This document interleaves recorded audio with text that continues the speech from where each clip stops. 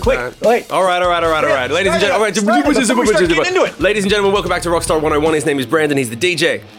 His name is Shim. He is the rock star. Class is in session, and we are joined today by Amy Osborne. Welcome. Hi. Amy Osborne, thank you for joining us today. Thank you for having me.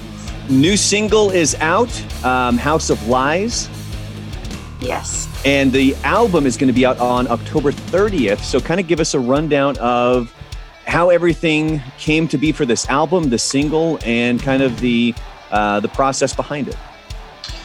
Well, I think the process behind it was pretty standard as far as, writing the songs and then recording the songs. And, I worked with a great community of co-writers and musicians, which is really fun. It covers a couple different genres, I like to think. I wanted it to feel like it took you on a little bit of an adventure, as everything being quite, in the same lane. So I'm pretty pleased with it. And October 30th, and what's the album going to be called?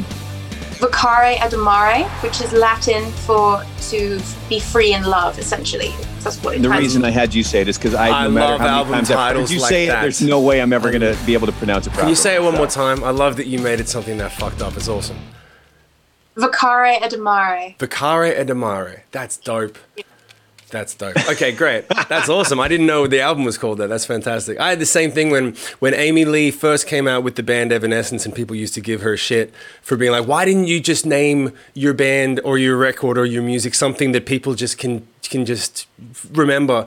And she just was like, dude, just fucking learn it. Just learn it. Just figure it out. Like, we're asking you to learn one fucking word. Like, just figure it out. And she had balls of steel when it came to it. She's like, no, this is my band name, same as you. Like, this is my album. This is my work. I'm going to call it what I want. I don't fucking cater to you. Good on you. Thank you. So now the question is, Shim, can you say the name of the album? No, but I'm going to figure it out. I got to pull it up in front of me because I have the name of the single in front of me from the information that was sent to us, but I did not know the album was called that. But now, yeah, I'll do my job. I'm going to learn that shit. Okay. Vocare Edamame. No, I'm going to learn it properly. Okay. Say it one more time for our audience. Did you say Vocare Edamame? Yeah. I'm just being an idiot. Yeah, I was just being an idiot. Like the beans? Yeah. Okay, it's Vocare Adamare. Adamare. All right. Yeah, just think of admire and then add an A on the end of it. Adamare. I like that. There you go. Adamare. There you go. No, more power to you for having a title like that. That's Thank awesome. you. Good on you. All right. So you said for the album, it's not necessarily one specific kind of a genre. So what can people expect? Because the song House of Lies, very Stranger Things theme-esque. It's a fantastic song. So what can we expect on the album then?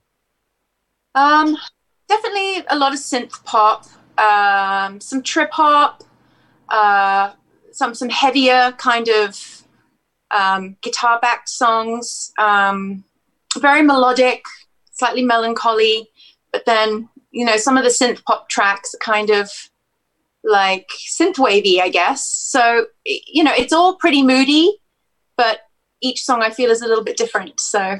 I was going to ask you, when do you draw the lyrical inspiration for some of those ideas?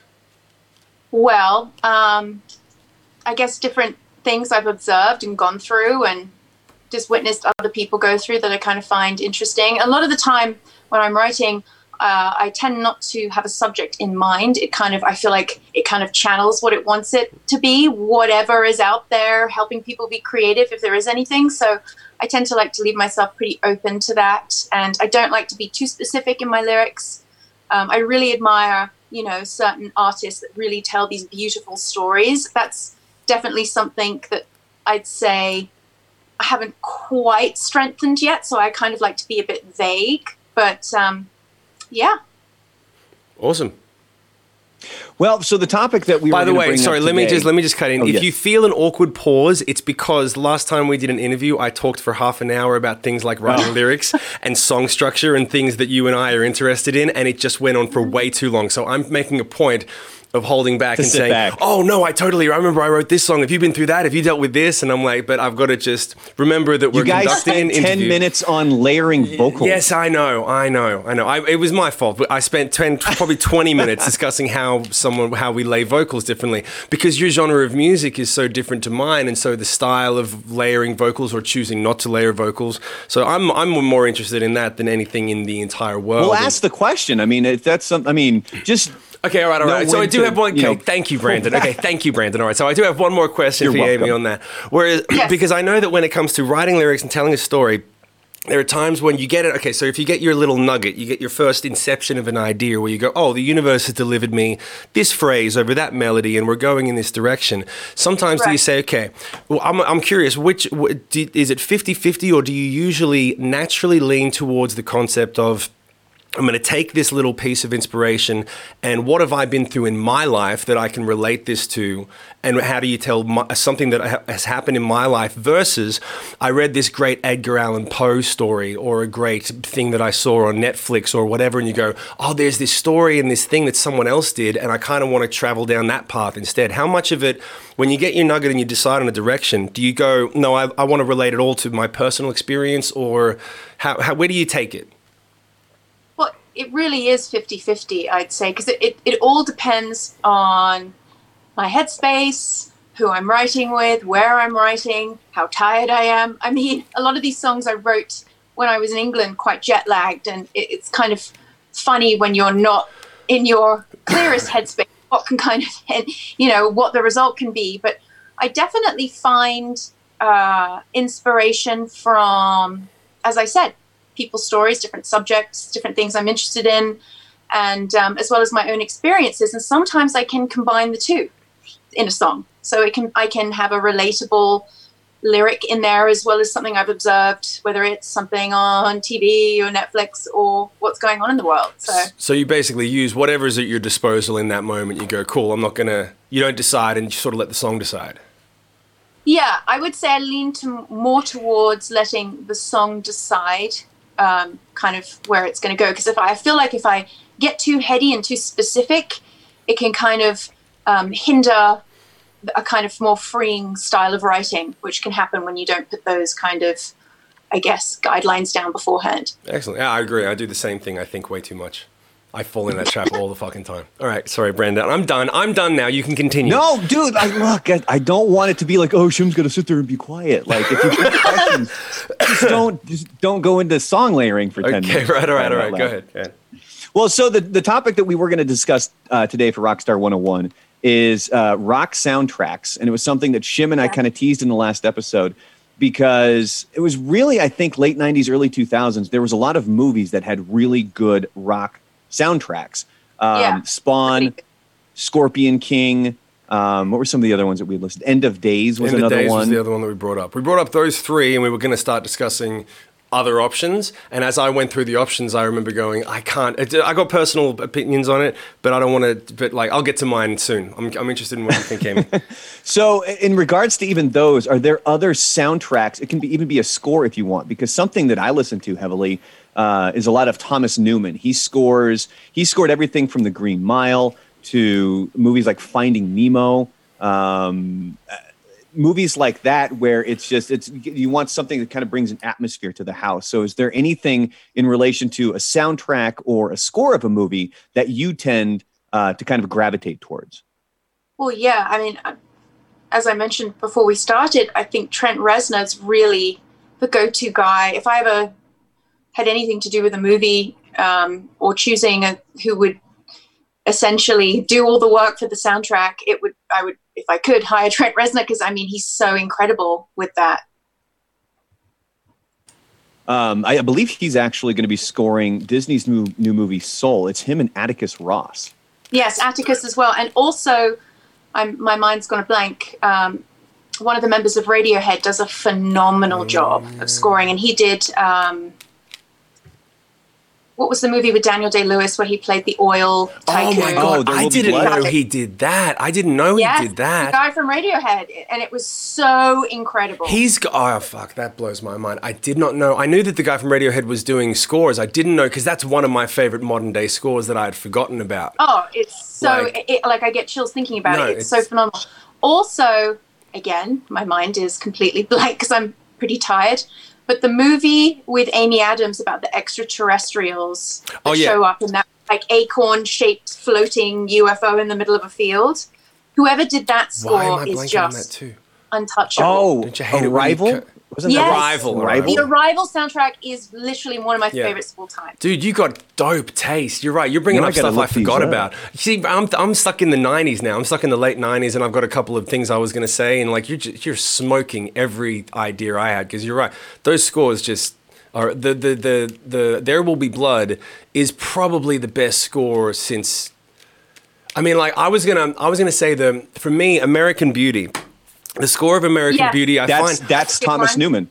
That's Thomas Newman. I find that's Thomas Newman. That is a really interesting score, and here's one of these things, because music has that ability to you hear it takes you back, or it can take you somewhere, it can transport you somewhere else, or it can take you back to a previous part of your life. But the thing that I love is that particular score has another layer with The Onion, because it's like it was so.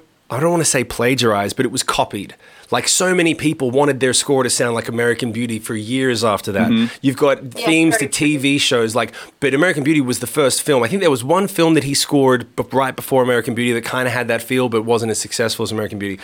But after that, everybody wanted their stuff to sound like that piece of music. And that's when you know, okay, he's crossed some boundary or done something amazing where everyone's trying to copy it. And that's why it always sticks in my mind, because even though I think it might be interesting because, for example, the score that you're talking about for There Will Be Blood can't be replicated. It is so raw. No. It is so raw and so lonely and so manic, and it sounds like madness. It's perfect. It sounds like internal madness. It sounds like severe anxiety. Yeah. And it creates that in you when you watch it. Yeah. Whereas the difference with American Beauty is that it was popcorn. It was a popcorn movie, and it was a popcorn score that was like, it was just perfectly, it had this great, it was a little bit jolty, a little bit dark, but it never went down the fucking rabbit hole like that other score did. So as a result, people could say, oh, I want my score to sound like that. And it's really just piano and pads and a little bit of a string section going on, but it's really that sort of interesting, lots of space. And he just landed in this lane where you could digest it and people could replicate it. You could I could write a little bit of fucking piano and pad that kind of sounds like it because he laid the blueprint. Whereas if you tried to replicate a score like that, same as with Trent, if you tried to make a score like The Social Network, you're not going to come close. He lives in another planet. Like I think that's really an interesting part of the discussion, that like sometimes you have these scores or these pieces of music that, like when I have the greatest answer for your question, Brandon, on a piece of music that like a song that takes you back, because you're never gonna it's the lamest, worst piece of music. It's gonna make you sick. The song that I pick, but so, I mean, we can go down this topic if you want already. Well, yeah, let's go into that, because I'm very interested in Amy's answer to that as well. A particular song. The other kind of topic that we were bringing up is there a band or a song that takes you back to a moment in time where it can be very peaceful for you, it can be very exciting for you, like it truly brings back those feelings. And for me, one of them actually was Thomas Newman. There's a scene in the movie Finding Nemo when they get blasted out of the EAC and there is nothing around them, and they're completely alone, and you see this whale out there and they think it's like a small fish, and the way that was scored and the way that he did that, it's hands down one of the most peaceful songs I think I've ever heard in my life. It's called Haiku. And that one I have in playlists all the time. But as far as bands go, one that always takes me back, and it goes to a specific album, and it's Aerosmith. And it's the Big Ones album. And it's songs that not even a lot of people, like it's not their big hits. It's two songs that were on the Big Ones album that were new stuff. It was called Deuces Are Wild. Oh, that's the best song. I love that song. Oh, God. And now I can't even remember. I think Blind Man was the other one. It's like those two songs, they immediately shoot me back to 15-year-old Brandon. Right. And I was pretty damn happy at 15 years old. Like I was doing good. Yeah. So those are the two for me. So Amy, like artist, song, or anything that just takes you back to this kind of a feeling. Well, let's see. It would have to be Blur, Elastica, and Jamiroquai. Fucking dope choices. God. Okay, damn. Now why? Like, what is it? What was going on? And what does it take you back to? Well, Jamiroquai, Little L, and You Give Me Something. Those are just like such incredible, feel-good, modern-day pop tracks, and his vocals are just untouchable.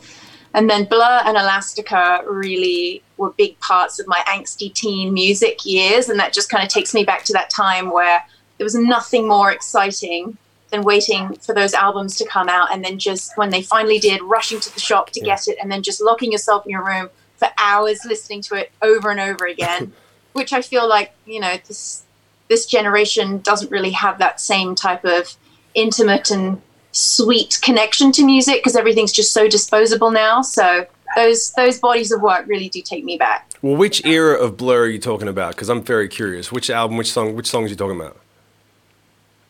God, there's so many.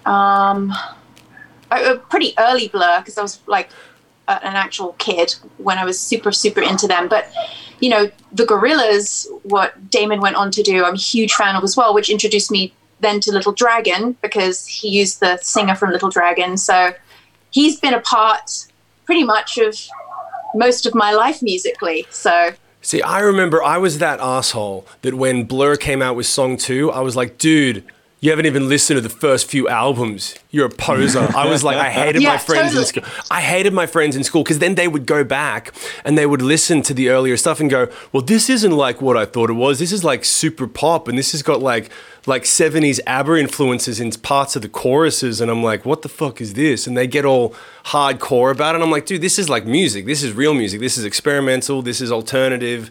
This is real fucking musicians doing real music. He doesn't say woo-hoo at all. Yeah, man. I know. Like, it drove me nuts. Because every guy, God, you're taking me back, Brandon, because every guy in a band in high school, they learned how to play guitar on that song. And that is the simplest song in the world. It's why I'm not saying it's a bad song. I love that song. But when they learn that song and go, I can play guitar now and I love Blur, I'm like, I got so possessive of my bands when I was a kid, man. I would be like, you don't know this band. And you'd start to rattle off album tracks, like the 13th track on the first album, like, what's this one? And they don't know anything. And it'd drive me nuts. I would get so pissed off about it. That's me. That's my life. Well, so we got her answers. All right, you want my answers? Cheesy or terrible, whatever it is. Any rock cred that I might have had left is about to go out the fucking window. Okay. But let me just precurse this, all right, by going back to what you said, Brandon, because it takes you back to when you said 15-year-old Brandon didn't have too many problems. Yeah. Okay. The song that transports 15-year-old Brandon was a pretty happy dude. It's before life beat him down. Exactly. My feelings, exactly, my man. The song that transports me more potently and efficiently than any other piece of work is Bop by Hanson. Fuck yes, bring it. I don't give a fuck what anyone thinks. I don't care what anyone thinks. You put on that song, as soon as you hear that, you go, oh man, I remember when I used to ride bicycles. And when I had rollerblades and when I didn't know what debt was or taxes, you didn't know about any of that shit. You didn't have a care in the world when everyone in the world was listening to Bop. Don't get me wrong. It's not a bad song. It's not a great song. It's a great piece of pop work. But if you're talking about a song that transports you, that takes you back, or that hits an emotion, no one had a care in the world if you liked Bop. I remember going to a girl's house that I had a crush on. She was covered wall-to-wall Hanson posters. I walked into her bedroom. I walked out 5 seconds later. I didn't have a crush on her anymore. I was like, it was awkward and weird. I was like, people love that band so much. That captures a moment in time. And I'm not ashamed to say it was when I was discovering bands like Blur and bands like Silverchair and bands like Pearl Jam versus Oasis, Green Day, everything, every band, and absorbing every different type of music and going, oh my God, look at all. It's like you walk into a toy store and someone says, you can play with anything you want. You can play with every single toy in here, and you just discover music and you go, oh, music can sound like this and it can sound like that. And I was fresh to music, and then Bop comes out and I'm like, oh, this is totally Motown derivative, but I wasn't really hip to Motown that much yet. So I just was, and it just takes you back to that time in your life. I don't think anyone, you can hear Bop and just go, fuck, I remember that. And that's all it's about. It's about hitting that emotion. Fuck you, Brandon. I'm going to stand by my answer. Bop was dope. It's fine. It's fine. Amy, your thoughts on Bop? Fuck off. Not you, him. I was very heavily into a very different genre at the time, but there were some other members of my household that really enjoyed that song, and I just found it very irritating, but, could appreciate they were very adorable and it was very marketable. Don't be nice about it. They were horrible. They were corporate whores. Don't be nice. I know what they were. You hated that song. Like nice religious Brady Bunch kind of stuff, but it just wasn't. It wasn't something that caught my attention in any direction, to be honest, as far as music goes. Well, do you think some of it too might have been? She's so polite. She's so polite. Don't get me wrong. No, sorry, I've got to interject because I know you've had media training. I can hear that is the most media trained response because I'm like, because MMMBop was shit. It was horrible. But you don't want to get on an interview and be like, Hanson fucking sucks. They represent everything I hate in music. I get you. I've heard your songs. You're a true artist. Don't. You know what? I think I did meet them as a child, and they were so lovely and sweet. So, they are. I grew up in this industry, so I know what people go through and how hard it is and this and that. So I would never, slam someone's body of work like that. But is it my taste? No. Well, do you think some of it had to do with, you said that a family member, so I'm guessing it was probably a sibling, and was it on repeat all the damn time? Yeah. Because I know, at least I know when I was a kid, I've got a kid now, and they can listen to things over and over. But I do that over. now. So, if I get fixated on a song or I have to kind of learn it and just kind of dive into whatever world that song came from, I'm a stickler for the on repeat as well. I probably drive people crazy around me. So yeah. Well, I think it kind of depends on it being your kind of music. Because actually, now that I think about it, I do it. I did it with Kalen's song. Like we talked about this on the podcast. I had my headphones on for an entire Sunday as I cleaned the house. I was vacuuming. I was cleaning the kitchen. And Kalen Chase had this single out, and I listened to that thing on repeat. I mean, that's all I did. It kept me motivated to keep going. But then I played it twice in a week in front of my wife. And she's like, "You're playing this song again?" Yeah. And I'm like, "Jesus!" Like that was like 3 days ago. Like, really, you can't give it that much of a break. Well, let me ask you this. I'm curious, Amy, on your answer on this. Let's say we're talking about any song, because any song that you fall in love with, but you're going to listen to it on repeat. Is there a point where, let's say you've got one of your songs, you're saying MMMBop is not your particular choice of music, which is a very good way to put it. Let's take a piece of music that is your type of music that you fall in love with, you want to listen on repeat. Can you play it enough to the point when you're like, I'm fucking over this song? Like, do you wear it out? Yeah, probably. But then I take a break from it, and then I'll go back to it. But that's that's the connection and the relationship that you establish with music that makes it so fun. Is that it can transport you and mesmerize you, and it's just and if you have that type of relationship with music, it's something that's with you for your whole life. So, well, I think that's something that a lot of people can do, is that if you're listening to a song over and over, eventually you kind of move on from it, but give it maybe 6 weeks, a year. This is one of the things that I love about when I make playlists on Spotify or something. I'll make a playlist and then I forget about it. Like I'll listen to that thing over and over. It's got like 20 or 30 songs on it. And then I just kind of forget about it. I go back a year later and I'm like, holy crap, like this is stuff I really dug. And you know what helps too? Time of year, I've noticed. Yes, true. If it's summer or if it's Christmas time or it's winter, whatever it is, you kind of gravitate back to those same things at that same time of a year. Yes. True, very true. So I've got a question, Amy. Have you got what would be if you had to pick the number one album that you go, okay, you can listen to it, you go back to it once a year, once every 6, whatever it is, and you go back to it over and over again and go, oh, I forgot how much this is just my favorite album. I think everyone's got probably at least. Massive Attack Protection. What else? Portishead Dummy. She got the best fucking taste. Jesus Christ, those are amazing albums. What else? Yeah, those are definitely up there. Oh, The Miseducation of Lauryn Hill. You can't touch that. Yes. So, yeah. I remember you couldn't get away from that album. When that album first came out, I think I had maybe like 3 or 4 different groups of friends that I would kind of hang out with. And that was the one album every single group would listen to. Yeah. And it was always the music when, if you're just hanging out, it was on in the background. If somebody wanted to sing to it, that was it. That album was gigantic. No, that album was the perfect blend of artistry with pop, enough pop hooks that came back around, and perfect song structure, and her voice was just magical. The lyrics, and talk about someone that had a message in her songs. I mean, that album just blew my mind open about, you know, things that we're not taught in school and should be, and about love and what that means, and, you know, feeling completely let down by someone that you adore. I mean, that really just opened up my whole world, not just musically. And I think it takes very specific artists that have the capacity to do that with someone, where it extends more beyond musically appreciated. It literally opens your mind up, which I think is such an incredible thing to be able to do. Oh, I think that's the purpose of music, that gets lost in the ether of what you were just discussing. The kids don't have that relationship to music anymore, so they can't be reached to the level that music like that album had. And I remember when she won just fucking every Grammy that was available that year, I remember thinking, what a beautiful moment for the fact that an artist that pushed those boundaries was recognized and didn't fall into it was ahead of its time, too bad, you know, 10 years later people are paying attention to that record. It was really, it landed perfectly in the stratosphere of the culture at the time, and was accepted and appreciated and respected the way it was supposed to be. Where there are so many albums that get made like that miss that mark because they don't land at the right time. Yes. You said, obviously, growing up in the industry kind of shaped how you see it.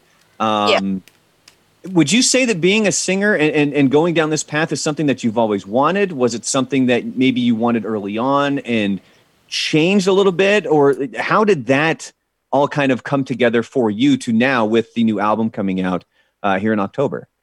Well, it was definitely a battle, because I didn't, you know, nothing that I've done musically has been driven by the need or even want for, you know, certain kind of attention. And because of the position that I'm in within my family, it will obviously attract certain kinds of attention that, you know, in the past I wasn't really comfortable with. So it was very conflicting.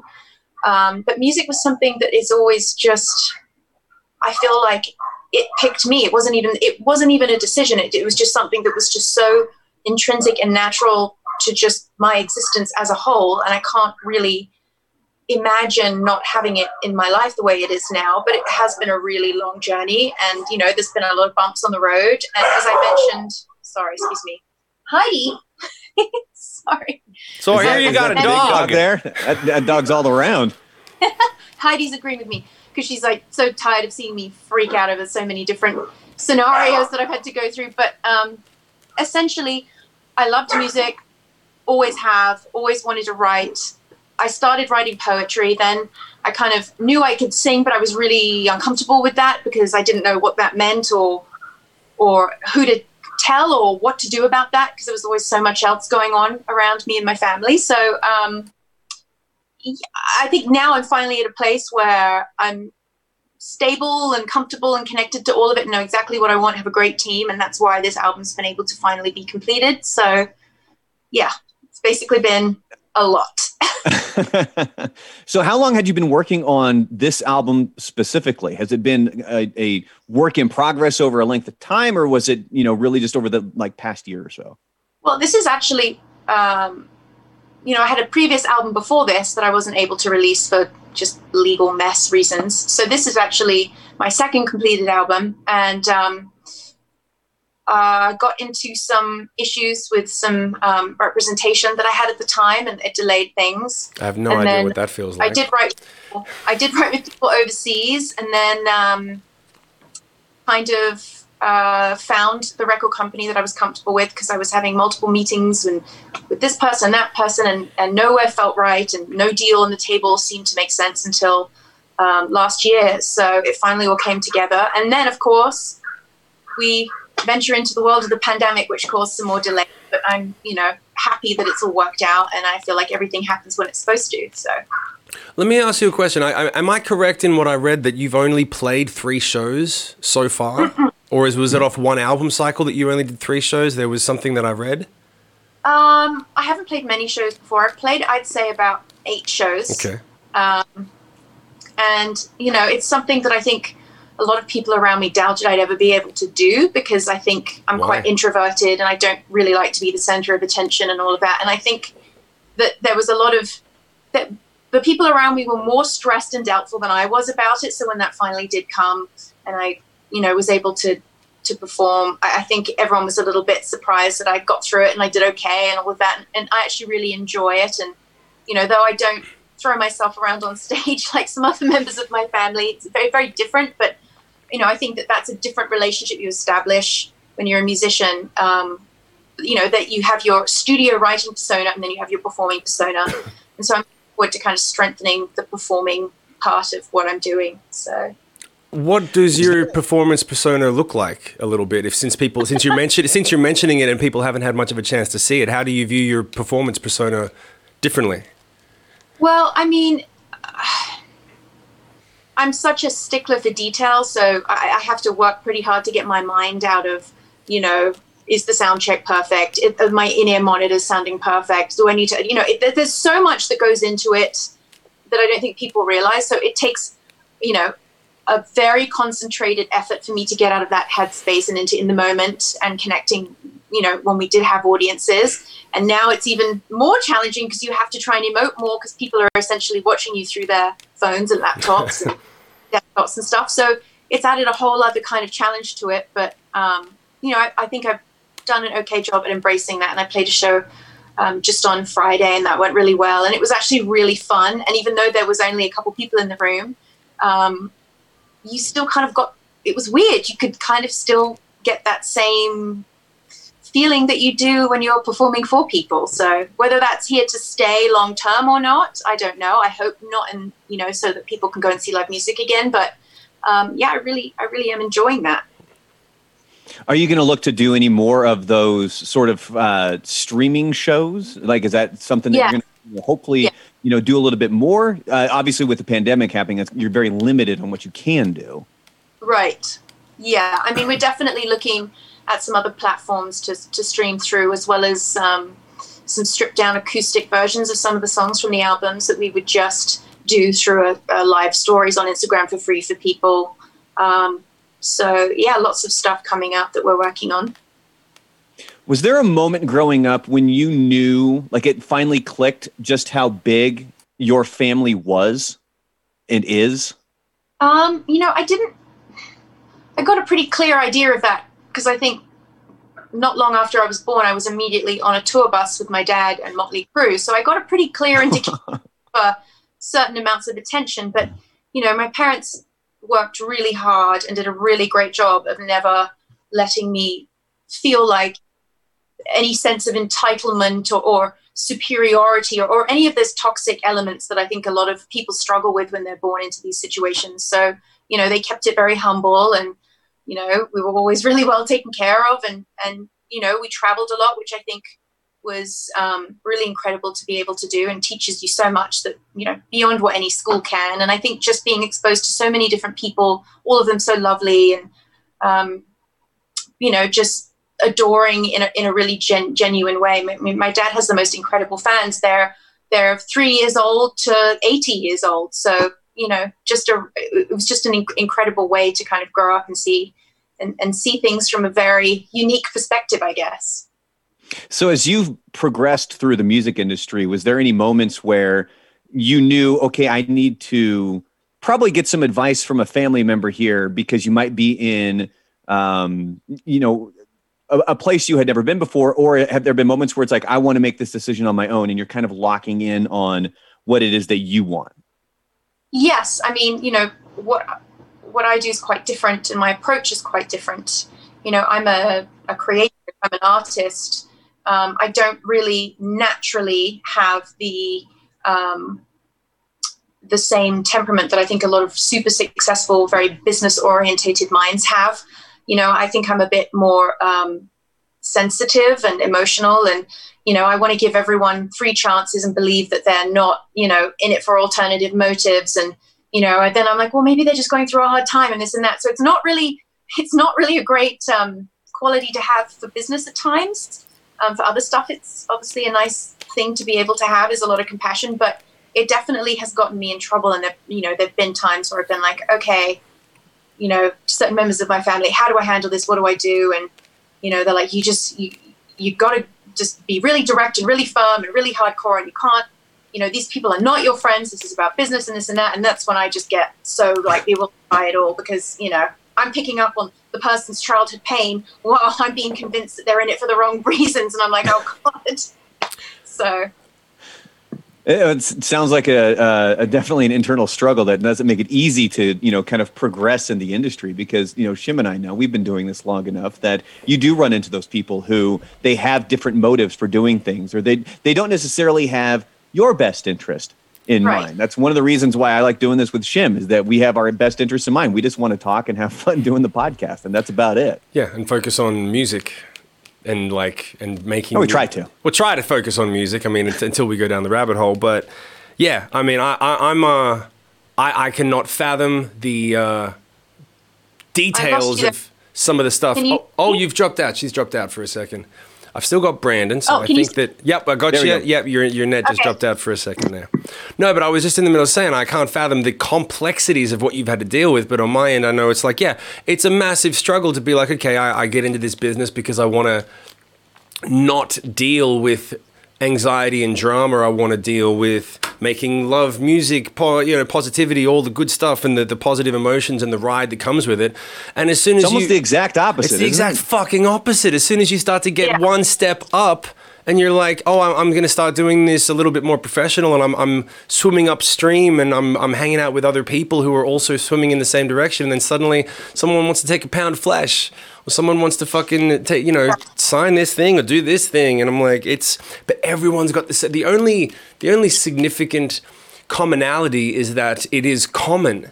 It's everyone deals with it. So we're in our own little club. And the irony is that when it happens to you, it makes you feel very lonely. It makes you feel very alone, very small. And that's why we have to stick together as artists because we exist in this little microcosm that births the rest of the business. But no one else lives in that bubble. They're all outside the bubble trying to figure out what to do with us. And so it's it can be a very lonely, bizarre place to be. And I can't imagine having the dichotomy of a family that has gone to the top of that mountain at the same time you're trying to find a different mountain and do a different thing and you come and go and but more power to you for handling things the way that you have handled it because I cannot imagine the complexities of what your artistic journey has been, but they're definitely more complex than mine and mine are fucked up enough. So I when I say I pay mad respect to you, I mean it. Thank you. I mean, there were definitely moments along the way where I was like, all signs are pointing in another direction clearly, like maybe these are all signs that this just isn't for me because it's just beyond at times where I just feel like I just could not get a break. But, I'm glad that I kind of soldiered through it and hopefully that's behind me now to a degree. Well, it'll just be more different things. It never ends. It's just, I think it's... Yeah. You learn to deal with them a little bit better. I think that's something that you learn through life is that as you experience things, and when you're younger, it's a lot of things. See, that's why, and I'm going full loop on this. Do it, bring it back around. Stuff. We were talking about Blind Man and Deuces Are Wild for those songs, because that was when I was like 15 years old.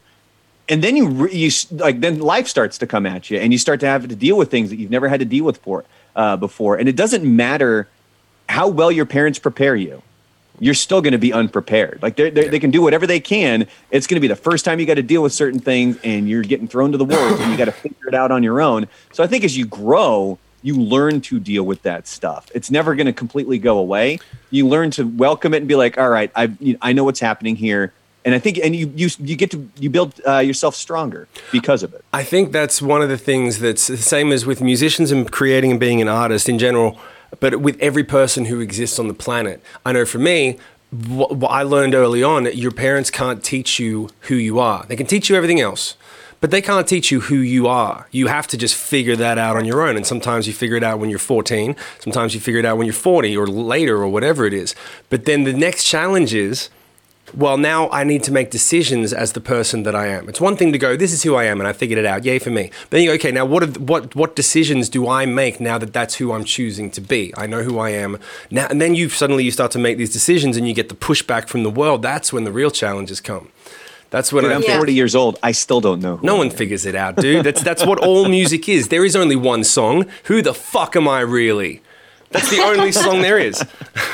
I mean, look at Britney Spears. I'm not a girl, not yet a woman. I mean, there you go. Yeah. And Mbop. Perfect example. Bring it. If we're talking about that shit. Well, that's a perfect. Why way to do you wrap up think? this Sorry, I'm just going to wrap it up. But why do you think? Why do you think that chorus? Mbop-a-doo-ba-da-ba-doo-wop-doo-be-da-ba-doo. It's literally a 13-year-old kid saying, "I don't know who the fuck I am." Doopy-doo.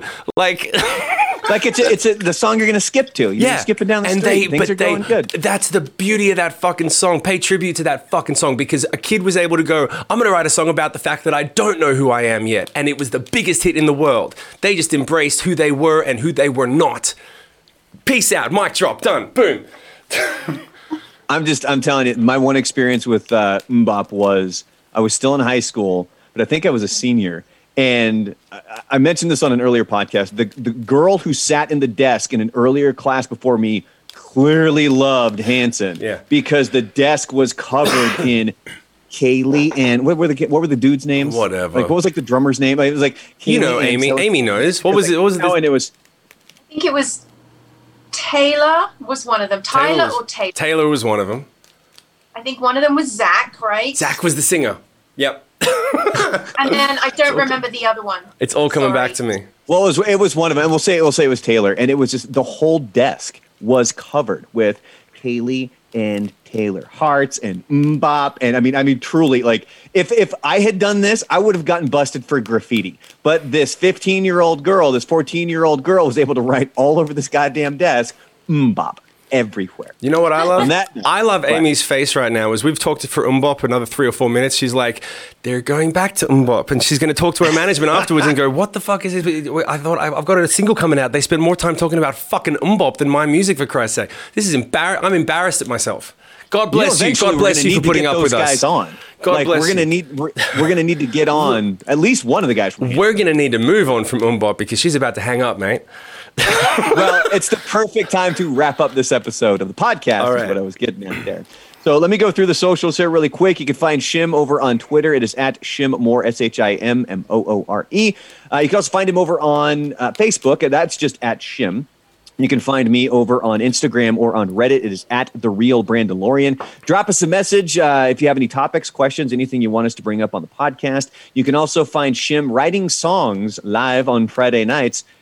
Twitch.tv/Hollywood Rebellion. That's when he does the lockdown sessions. You can literally write a song with Shim. VIP sessions. You had a couple of weeks off because you were sick. They're back on. Yep, every Saturday night VIP session. Zoom private Zoom party. Go get it. And for Amy, she's got the new single out, House of Lies, that's available now. And then October 30th is when the new album is going to be released. And the album is going to be called Vacare Adamare. Look at you, yeah! Yes. All right, I got it. And the other thing we also have to mention that I completely spaced on before, the name of the group is Arrow. A-R-O is what you're going to be looking for when you want to find this music. So best of luck with the release, Amy. I hope everything works out fantastic for you, and that the release of the album goes swimmingly well for you. Thank you so much. It was lovely to speak with you both. Lovely to speak with you too. Thank you for your time. I and really more. Go ahead. I want to wrap up with Mbop. Oh my. No, look how done she is. I told you, I was hinting at you to fucking let's wrap this shit up. But seriously, more power to you. Your music sounds fantastic, and as one artist to another, just congratulations on getting an album out, getting something finished. I know how hard it can be, and just I wish you the best of luck in your musical endeavors moving forward. And it was really a pleasure to talk to you, and thank you so much for gracing us with your time and your presence. Thank you. Bye. Take care. Take care. Bye-bye. Thank you, Amy.